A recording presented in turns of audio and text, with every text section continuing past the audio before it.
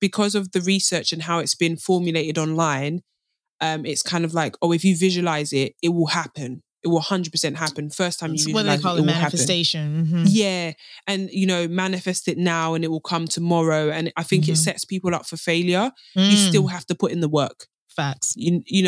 As you're saying, like, it hit you hard. You couldn't have just visualized the day before and then you're going to go and run sub-3 marathon. It doesn't work like that.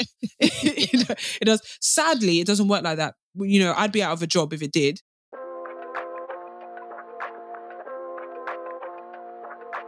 What is up, everybody? This is Matilda Aguirre Cooper, and you're listening to Finesse Your Wellness, the podcast that explores what it means to thrive and live well. So I was recently trying to remember who was the very first athlete that I was just inspired by. My mind naturally goes to Michael Jordan, but I think that's simply because I grew up at a time where Jordan was super famous, super big, super everywhere.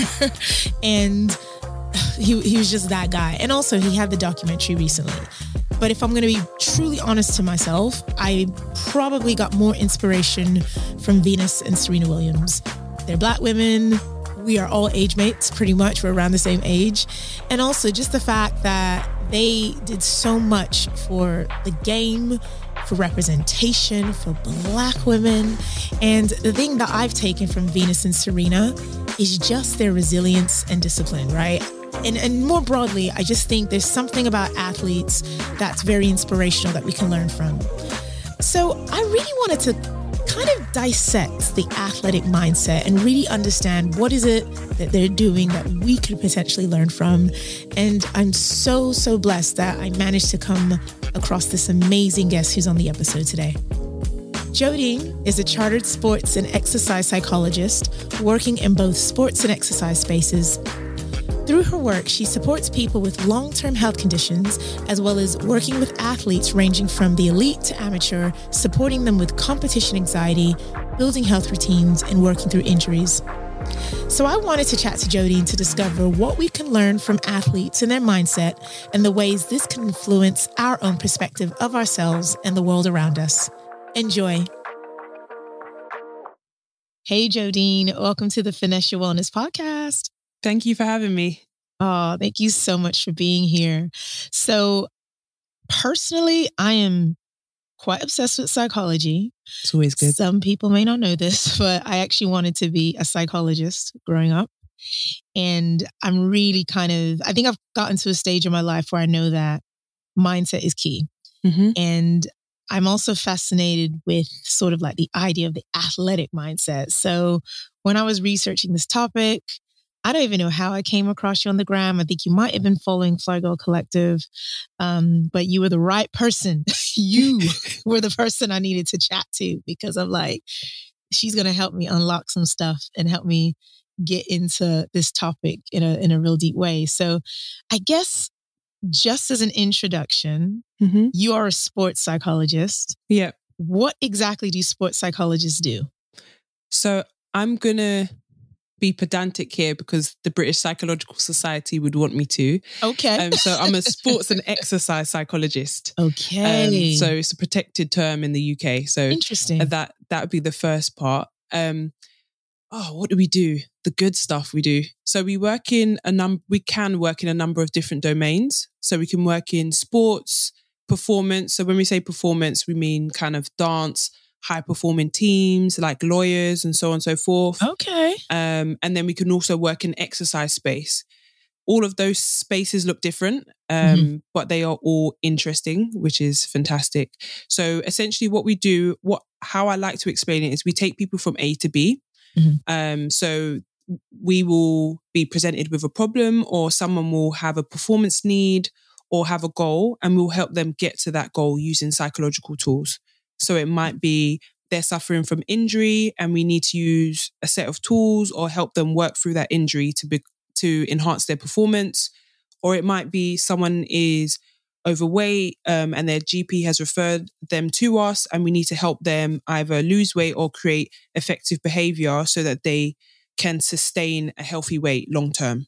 Wow. Okay. So pretty powerful role, especially for the people that employ your tools and services. And so what led you to move into the space of psychology? Oh gosh, the good question that I always love. So originally, I was definitely going to be in the FBI. I was Okay. definitely going to, study criminal minds. That's what I was going to do. I clearly watched way too much TV as a child, but I always knew it was going to be psychology or human behavior. I love it. I'm fascinated by it. The way we interact as a society, I find interesting. The way we interact as human beings, I find interesting. I guess during my educational journey, I did track and field alongside that. Okay. I say became injured, but essentially I have an extra bone on my foot, which means that certain activities are difficult. And at that time, people didn't really know what it was. It was kind of, you have flat feet and X, Y, and Z. And all I knew was I'm in a lot of pain. I'm struggling. I can't do what I want to do. I had a sports psychologist at the time. And I was like, oh, this is a profession. So the fact that you had a sports psychologist, does that tell me you were on track to being a professional athlete? Oh, that would have been nice. I'm not going to boast and lie here. No. The goal for all of us was to go to the Olympics. I trained 3-4 times a week. Wow. I trained for New and Essex Beagles, did some events for them, but I could never reach full capacity because I was always in pain. So whatever that looks like, I don't know. But I did, English schools, ran all of the track and field events at school, was either first or second. So I loved it. It was in my blood. Helps that my mum was born and raised in Jamaica, and so was my dad. So that helps. But I guess I just wasn't designed for it, body-wise. So I wouldn't say I was on track for the Olympics, quote unquote. But then again, I dropped out too young for anyone to even know that. Okay. So I stopped maybe 19, 20 is when I kind of just stopped taking it seriously because I was in too much pain. But yeah, I had a sports psych. So my coach referred someone to me who I guess didn't really understand what I was going through. But I was like, oh, this is a profession. I can work in a space which I love, which is sport, and help people, which I also love.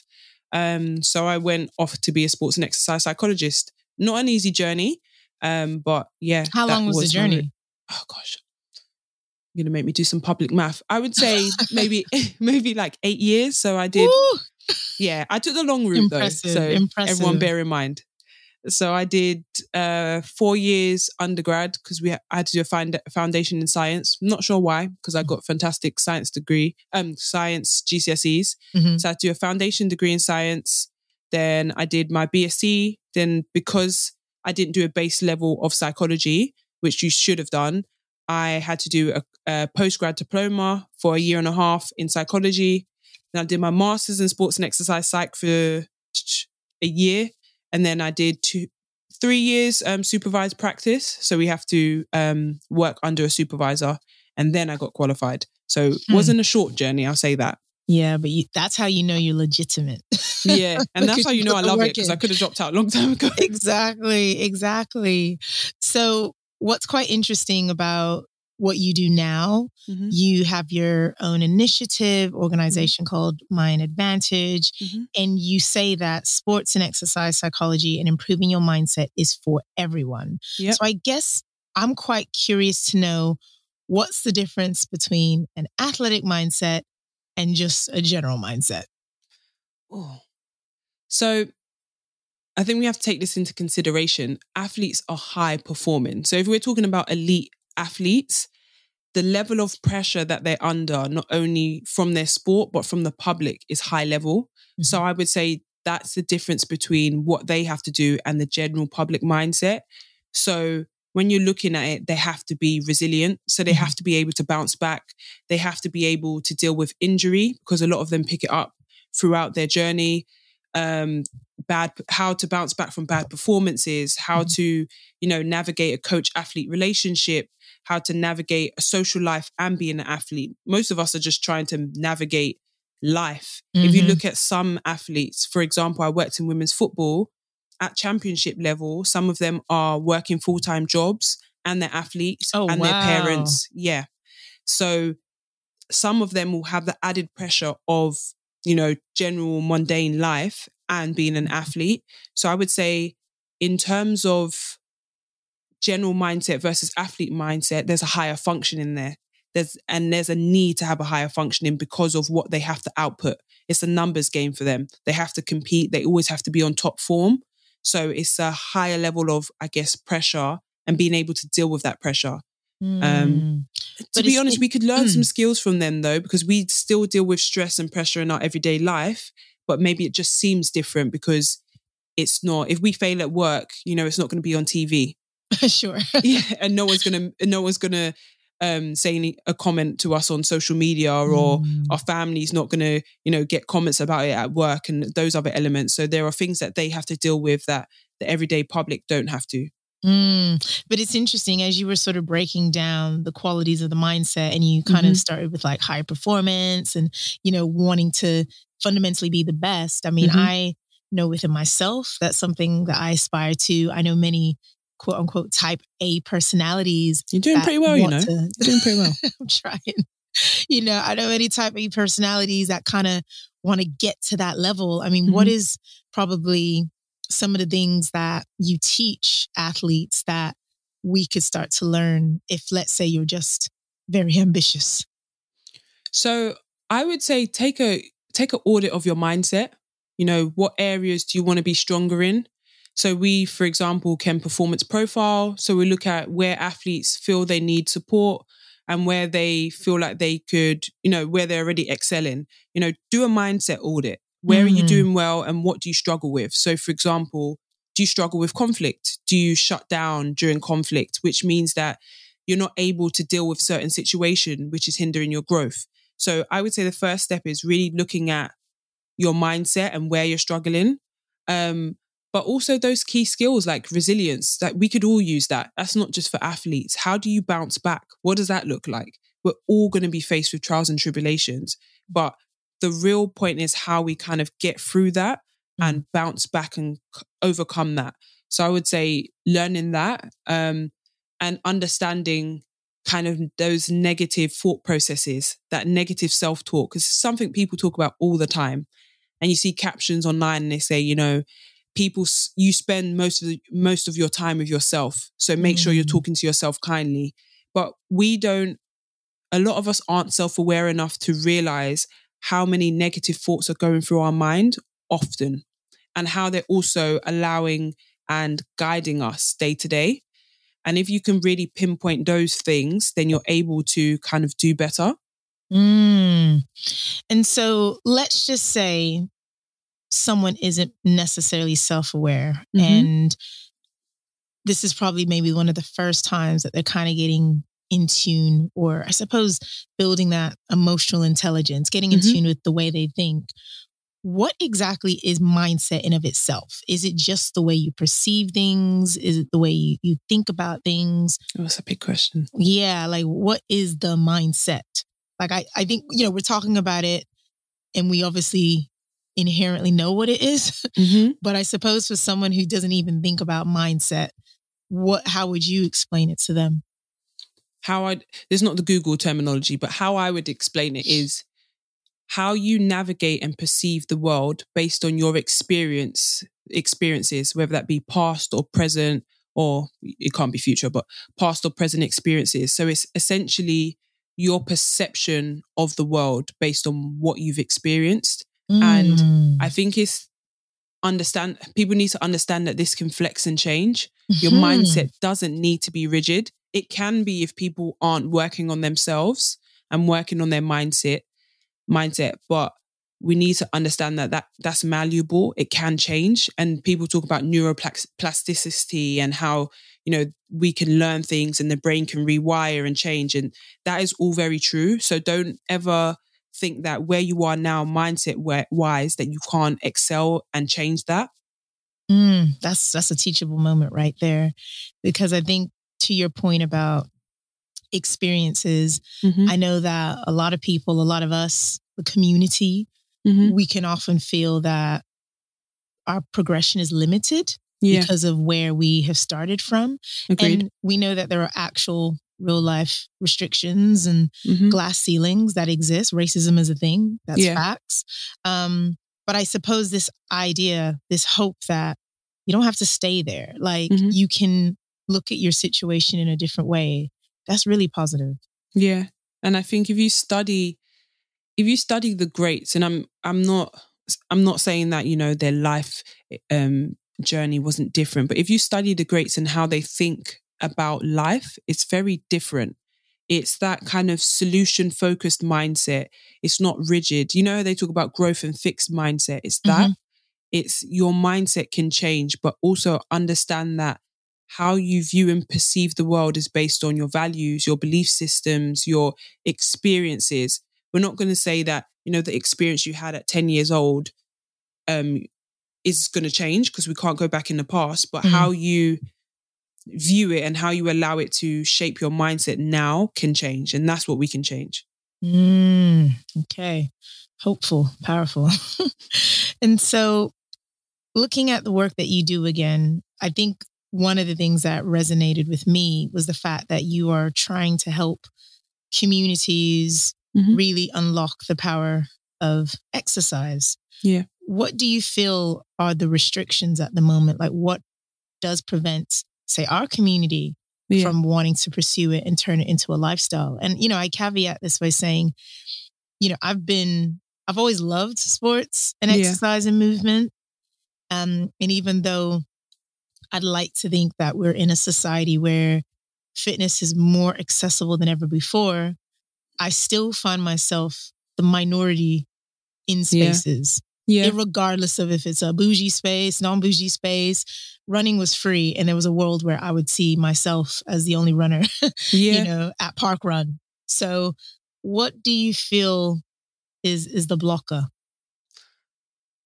It's so interesting because, first of all, hearing you say that makes me sad, but it is an experience that a lot of us know.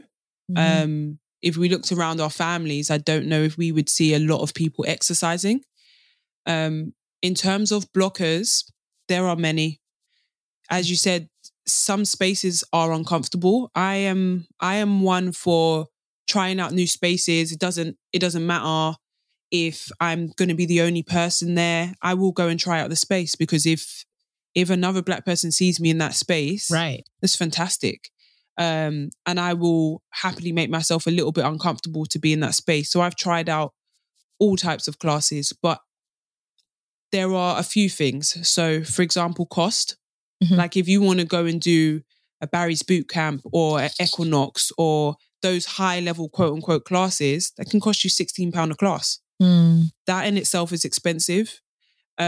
Representation, people not seeing themselves in those spaces and not wanting to be uncomfortable, not wanting expectations placed on them when they're in their spaces. So whether that's you go to mixed martial arts and people just assume that you're strong, or, you know, someone doesn't want to pair with you because they assume that you're weak, or whatever that looks like, that they're not seeing others like them in that space, not knowing where to start. You know, what class do I do? There's so much, you know, what class do I do? Where do I start?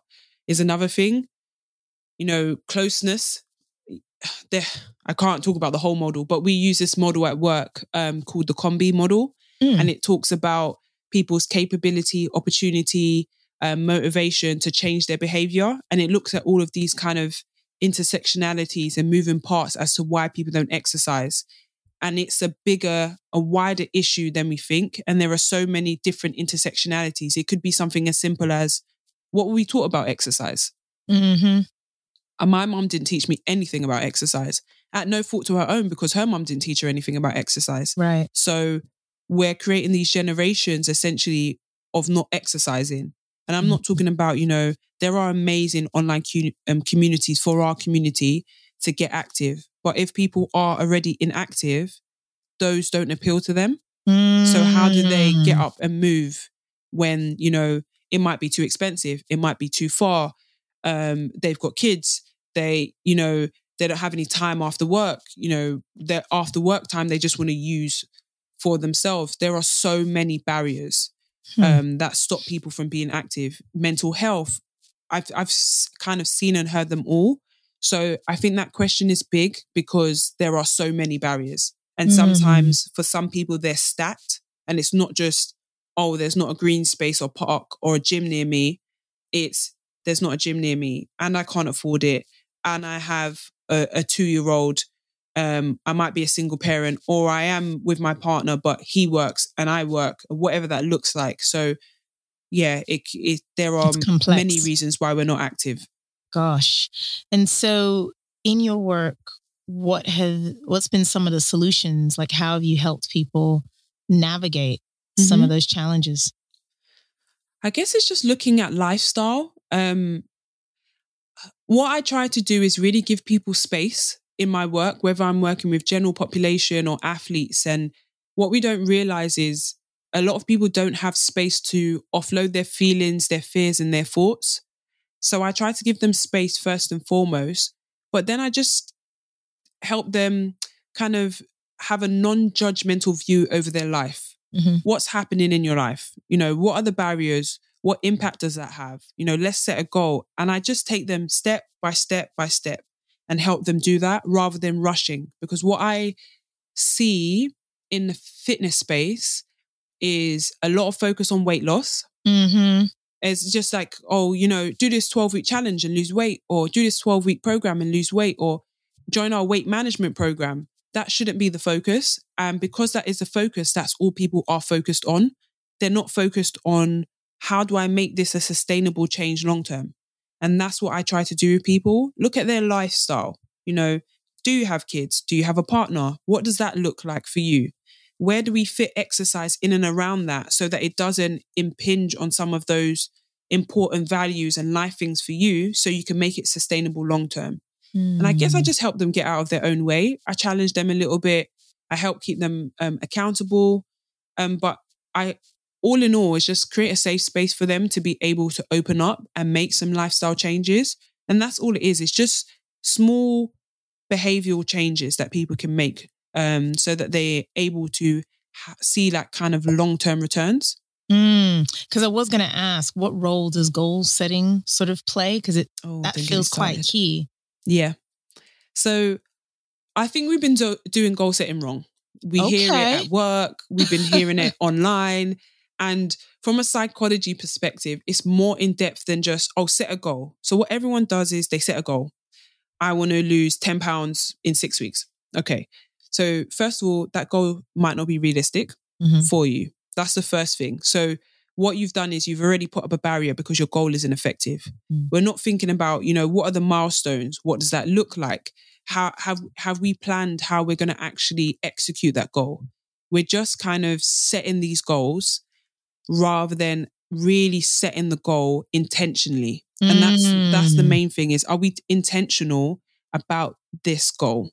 Or are we just setting it because we want to? And I think that's the first step where people go wrong, is they set a goal that isn't either challenging enough, or it's not effective, or it's not clear, it's not specific. And that means that they're already off on the wrong path. And that's not to say that you can't stick to your goal for 3 months. But then are you sticking to that long term where that's now a part of your everyday? That's the key. And it's interesting because I was actually chatting to someone recently about just an opportunity. And one thing was clear was that they actually haven't defined their goal. Yeah. So they want to go for this thing. It's like, yeah, but what do you actually want to do? Yeah. Because until you've clarified that, there's really no direction. It won't help you. Yeah, it's very directionless. And I think there was a view that I could help them figure that out. And I'm like, to an extent, but this is very personal. This is you. This is what you want to do, not what you think I should tell you to do. Like that's not going to get you to achieving this thing, right? Because, like in workspaces, we talk about upskilling. It's like, yeah, but what's the particular skill that you want to skill up on? Let's focus on that. And then that can help us figure out sort of your direction. So that's a really good point. Goals I like to think of clear. it like a sat nav. Like if you think about sat nav, you input a location and that's your goal. But along the way, there are, turns and blocked roads, milestones, stops. That's your goal. We can't just set it willy-nilly. Otherwise, we don't have any direction. Because if we said to our sat nav, go there, where's there? You know, how long is it going to take you to get there? I don't know, because you haven't been clear about what there is. So, yes, but people do start off, you know, without setting that goal. But I think sometimes it's a bit of a rush. It's like, especially if you're ready to get active now. So I've decided after 12 months that I'm going to start doing something. I'm just going to set a flimsy goal and get started. They rarely have time to, I guess, sit down with someone like myself or my other colleagues and plan that out and have time to kind of really think about how that fits into their day to day. I don't think a lot of people have that. We just kind of set these goals, and we'll see it this year. You know, as people go into the new year, they'll just set a goal without really thinking it through, because no one's really taught you how to do that. I know we have the acronym SMART and all of those other elements, but has someone actually sat down and said, okay, so you want to lose weight. Let's not focus on that. And I never focus on weight loss goals. Anyone that's worked with me will know. I always say, okay, what does that look like in time scale? Does that look like 3 days a week? What does that look like in your mind's eye? Because if we set a goal of, you know, losing 10K and you don't lose 10K, you're going to be demotivated. Right. And also if you do lose 10K, then what? What's the goal after that? So yeah. Yeah, that's good. That's really, really good. And earlier you touched on the fact that with the athletes, because clearly they know what their goal is. They know that they have to win this game. They have to perform. But if they don't perform, they're dealing with setbacks and failures in such a public way. And so that I realize, whether it's in Flygo Collective or whether in my workplace, failure, setbacks can either knock someone for 10, or they won't do stuff so they don't fail. Yeah. So I suppose, what can we learn about almost maybe the importance of failure, and add to that how we deal with it? It's difficult because I guess, like, I don't know, maybe it's just me, but I don't remember being taught about failure growing up or in school. No one taught you how to fail. It's just, even if you look at original school sports, is we need to go out there and win. Yes. You know, unless you get them really good PE teachers, it was, we need to go and win. You know, we have to win. You, Ted Lasso. Like, did you watch Ted Lasso? No, I haven't watched Ted Lasso. I've seen it everywhere, but it's good. I'm going to watch it because someone else, another psych friend, recommended it, and I might go and watch it. What channel is that? That's Apple TV. So okay, so that's why I haven't watched it. That's like why I haven't watched it. I have an Android. Fine. Yeah, but it's interesting because Ted Lasso, as the coach, he very much is focused on teaching these guys how to fail. And there's a run of losses that the team experienced before the inevitable. But to your point, it's not something that people explicitly say, no, you're going to learn this. And this is how you're going to learn it, and this is how you're going to feel, and so on and so forth. And that's it. Is we're not.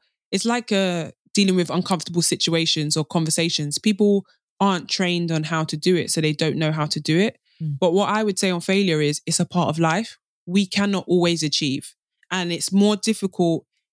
Hearing that now, people be like, yeah, you know, when I failed, you know, I've only got better from it. But it's really embracing that. It's really embracing the fact that you are going to fail. No one in this life could go throughout life, whether that be a performer or, you know, a top lawyer, without failures. You know, you can read in every autobiography and it say, you know, failures made me who I am, and so on and so forth. So I think it's just reshaping that mindset around failure. Learn to enjoy it. And you have to. And I say this about injury too. And I say it online about, I always put kind of bad performance in air quotations, because it's not a bad performance. You have to think of it as, what can I learn here? Yeah, you haven't performed to the standard that you wanted to, and that's what makes it bad. But what can I learn here? What did I learn about my performance? Did I not prepare enough? Was it just a bad game? We could easily blame others, but what can I learn about it to make me better? And that's how you have to reshape it. And that doesn't mean, and I think this is a really key point, that does not mean push your emotions down. That's not what it means. It doesn't mean don't feel how you want to feel in that moment, because failures hurt and they're upsetting, especially if you have a goal. Process that. That's okay. You know, it's okay to be in that, but don't live in it. Don't allow it to become you. And then, what can I learn here? what went well, what didn't go well. And it's kind of working yourself through that. You could do that by journaling. You could have a person that you speak to about things. Everyone has, I hope anyway, everyone has an avid supporter. If a performance goes well, you can pre-prep them. If today doesn't go well, these are the 3 questions I want you to ask me in a week's time. Give me some time to process my emotions, and then I want to work through this. Or you can journal it yourself. What did I learn about this experience? What will I take going forward? And what went well? I always ask people what went well, and they're like, what do you mean? I didn't do well. Yeah, but what went well? Did your pre-performance routine go well? Did the warm-up go well? Did the first mile of your marathon go well? What went well? So that we're kind of shifting that focus. But it's really about being comfortable with failure. And I think in current society, people do avoid it. They shy away from it. It's like, if I don't do that 5K, then it's okay because I haven't failed, because I just won't do it. But in a sense, are you failing yourself? Are you failing yourself or not allowing yourself to kind of push yourself to that full potential in a sense? So you're failing some way or the other. I think, is there something about the expectations that are set? So like, prime example, I think a year ago, myself and one of the girls from the collective, Grace, we did London Marathon. Well done, you and Grace. Thanks. We only had 7 weeks to train. Now, me, Grace, we are so much about this fitness lifestyle. It's not a joke. We are out here. And I think we thought, you know what? Every day we're hustling. Like, we got this. Man. Foot was burning you, innit? Yeah. We got exposed that day. By the time we got to mile 13, it's like, wow, kicked in. I think we're tapping out, Yeah. And bearing in mind, earlier in the year, we went to Paris. We ran Paris Marathon. We came in at like 4:30, 4:33. Like, hey, like it was a vibe. And this time, arguably, you could call it a setback, or the fact that we had a certain expectation that wasn't met. Yeah. And so I know that visualization is sort of like a technique that athletes use.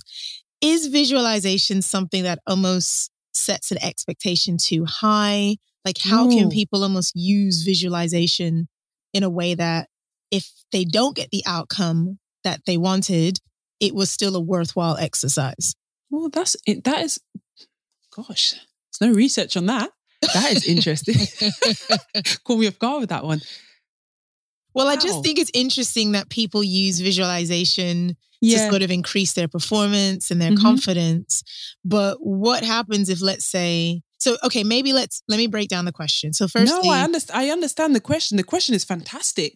But what is visualization? Like, maybe that's probably a starting point for people who are listening. And then I'm curious to know, is visualization something, like, how do we approach it? So if we do fail, we're not like, oh, that doesn't work. Yes, exactly. Yeah. Exactly. That is a phenomenal question, by the way. And I'm going to ask all my sports psychology friends that as well. So visualization, essentially, it's got a few terms. So you've got mental rehearsal, imagery, and people interchange between the terms. But essentially what it is it's kind of like guided meditation, but you're visualizing either the success or the skill that you want to learn. Usually people do it with their eyes closed. And they do it in a quiet space, and it's kind of like meditation, but you are thinking about the experience or skill you want to learn. That's the easiest I can put it. So for example, if you're a basketball player, you could be thinking about, you winning a trophy or you winning a medal and what that feels like, what that looks like. It is a lot deeper than how people make it out to seem. So there is a method that I love, and I cannot remember the acronym right now, but I will get it for the show notes. But essentially what it talks about is, putting yourself in the environment. How long does it take? What does it feel like? Really immersing yourself in that visualization rather than, I'm just going to sit and visualize success. The other element is sometimes we think we can just sit down and visualize, and for some people, it's more difficult than that. You have to build yourself into it, because how often do we quiet our minds in this busy world where we're getting pings and emails and, we're overstimulated? How often do we quiet our minds So sometimes to quiet your mind and visualize doesn't always go well. Mm-hmm. And you can visualize, you failing and all other elements, and that's totally okay. But it's a skill set that needs to be learned. The other element of it is it's not a magic pill. I think because of the research and how it's been formulated online, it's kind of like, if you visualize it, it will happen. It will 100% happen. First time you visualize it will manifestation. Happen. Mm-hmm. Yeah. And, manifest it now and it will come tomorrow. And I think it sets people up for failure. You still have to put in the work. Facts. As you're saying, like, it hit you hard. You couldn't have just visualized the day before and then you're going to go and run sub-3 marathon. It doesn't work like that. It does. Sadly, it doesn't work like that. I'd be out of a job if it did. I'd just teach everyone how to visualize and then I'd be done for the rest of my lifetime. But no, it doesn't work like that. It's more, you have to prep in addition to the visualization. And when everything, it's kind of mind, body and soul, when everything is ready and you're in your full state, I guess you can say, then you will be ready to perform. And it might not go well. That doesn't mean the tool doesn't work. I guess that's the best way to describe it. But no one has done research, and correct me if I'm wrong, no one has done research on that, which is fantastic, because I might write that down as a research question. Because I think we only hear about the benefits of visualization and, if you visualize, this is going to happen, it's going to go well. But you never hear, okay, I've done the work and I visualized and it still didn't go well. What now? But you touched on something really important when you said that visualization is deeper. And actually imagine if we were visualizing and what does failure feel like? Because then at least if you failed, you've kind of prepared yourself in that respect. So you're looking at every possible outcome in that moment. And people use it for that as well. Right. So they do use it to kind of think through what could go wrong and how could I overcome it. So they do use visualization for that. And you can use it for that skill as well. You can also use it during injury. You can use it to learn a new motor skill. And the brain scans don't lie. You can go and read the research. It showcases that visualization works. But we have to be doing it properly. It's similar to goal setting. There are ways in which to do this. And research has shown there's better ways to kind of visualize. So kind of immersing yourself in that experience, quieting your mind. What environment are you in? It would be amazing if you were a footballer, you could go and sit on the pitch that you're going to play on and visualize, really being in that space. What does the air feel like? It can be more complex, but manifestation is totally different. That's not really something that sports psychologists promote, but it's manifestation, kind of visualization. All these elements are kind of intertwined and they kind of take bits from each other. Okay. And so kind of semi-last question, but we obviously look up to athletes in society. We see Coco win. We're so inspired by rooting for her at the moment. Rooting for everyone Black and allies. But what I find a little bit of a slight conflict is when we look to them for our, I suppose, not just motivation, but in a weird way, their lifestyle. And I think at the beginning of this chat, even you focus on the fact that they're performing in completely different level in playing. If there were just maybe a couple of things, though, that we could take from athletes so that we know we could actually incorporate in our daily routines or lives, what would that be? Oh, definitely resilience, how they bounce back from things. That is a core skill, being able to fail publicly as well.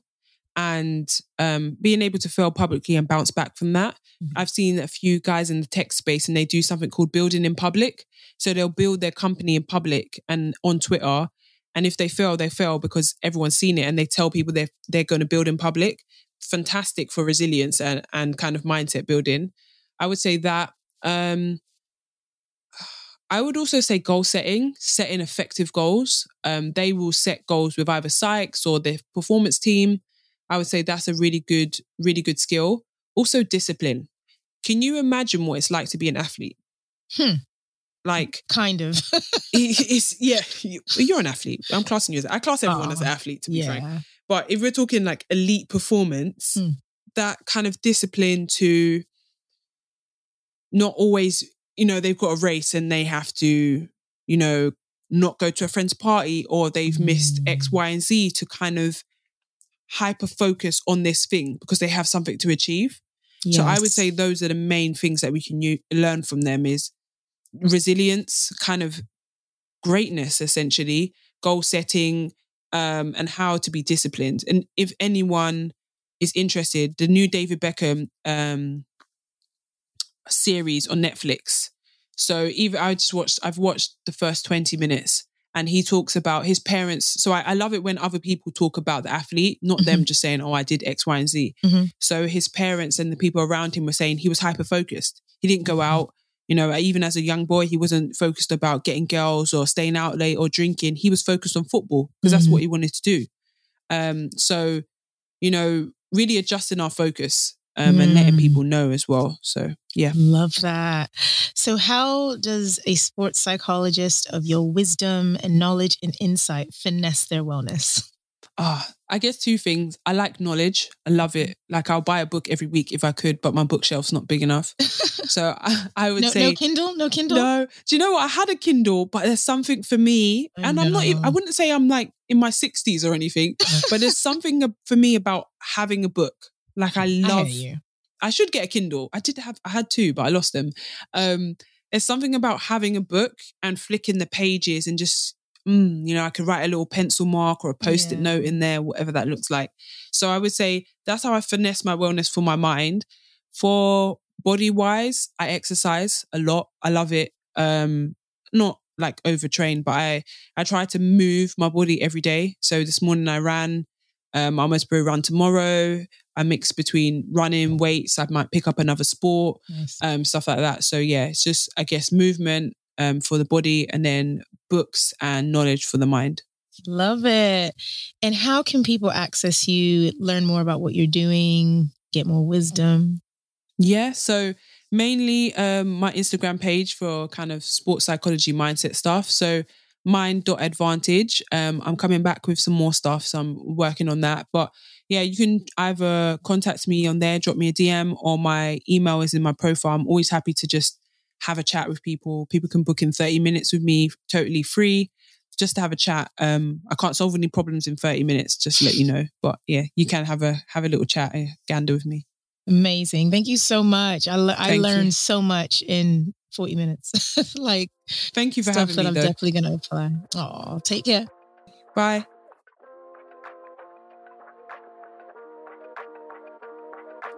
I, for one, am so grateful for Jodine's wisdom, expertise, knowledge, insight. I mean, there was so much I took from that conversation, but I can only share 3. So here are my top 3 takeaways. Number 1, check your mindset, audit your mindset even. If our mindset is malleable and we can actually change the way we look at things, it's really important to kind of get to the root of what influences our perspective and what we need to do. So if we have if we struggle with conflict, or we have negative feelings towards certain people, experiences, outlooks on life, I think it's really important that we get to the heart of what that is so we can therefore change it. And then number 2, setting goals. I love a goal, And when people look at me and think about the things that I've done, it's simply because I've built a habit through goal setting. I think it's a great exercise, a great thing to engage in. And so I think as athletes themselves, they're always looking at that next race, that next opportunity, that next event that they're going to participate in. We too can adopt that mindset in our everyday. And then finally, talk nice to yourself, positive self-talk. I think we are surrounded by so much negativity, and it's really easy for us to be down on ourselves or critique ourselves, or just be our biggest enemy. And, I speak as someone who very much was that type of person. But I think even if it's the one thing that you identify that you're good at, or again, sometimes you got to fake it till you make it, right? Like sometimes you have to say, you know what, I am that chick. Even if you're not feeling that way, It will make such a difference. It will influence your mindset, help you become so much more goal-oriented, and really just get you thinking in the way that you need to get to where you want to go. So I hope you enjoyed this episode of Finesse Your Wellness, brought to you by Fly Girl Collective, a space for Black women and women of color who want to level up their wellness and lifestyle. You can follow Fly Girl Collective on Instagram, Twitter, and Facebook, or sign up to our mailing list at flygirlcollective.co for lovely tips, goodies, and invites delivered straight to your inbox. Also, if you loved what you heard, rate and review us on iTunes. Thanks again for listening. Catch you on the next episode.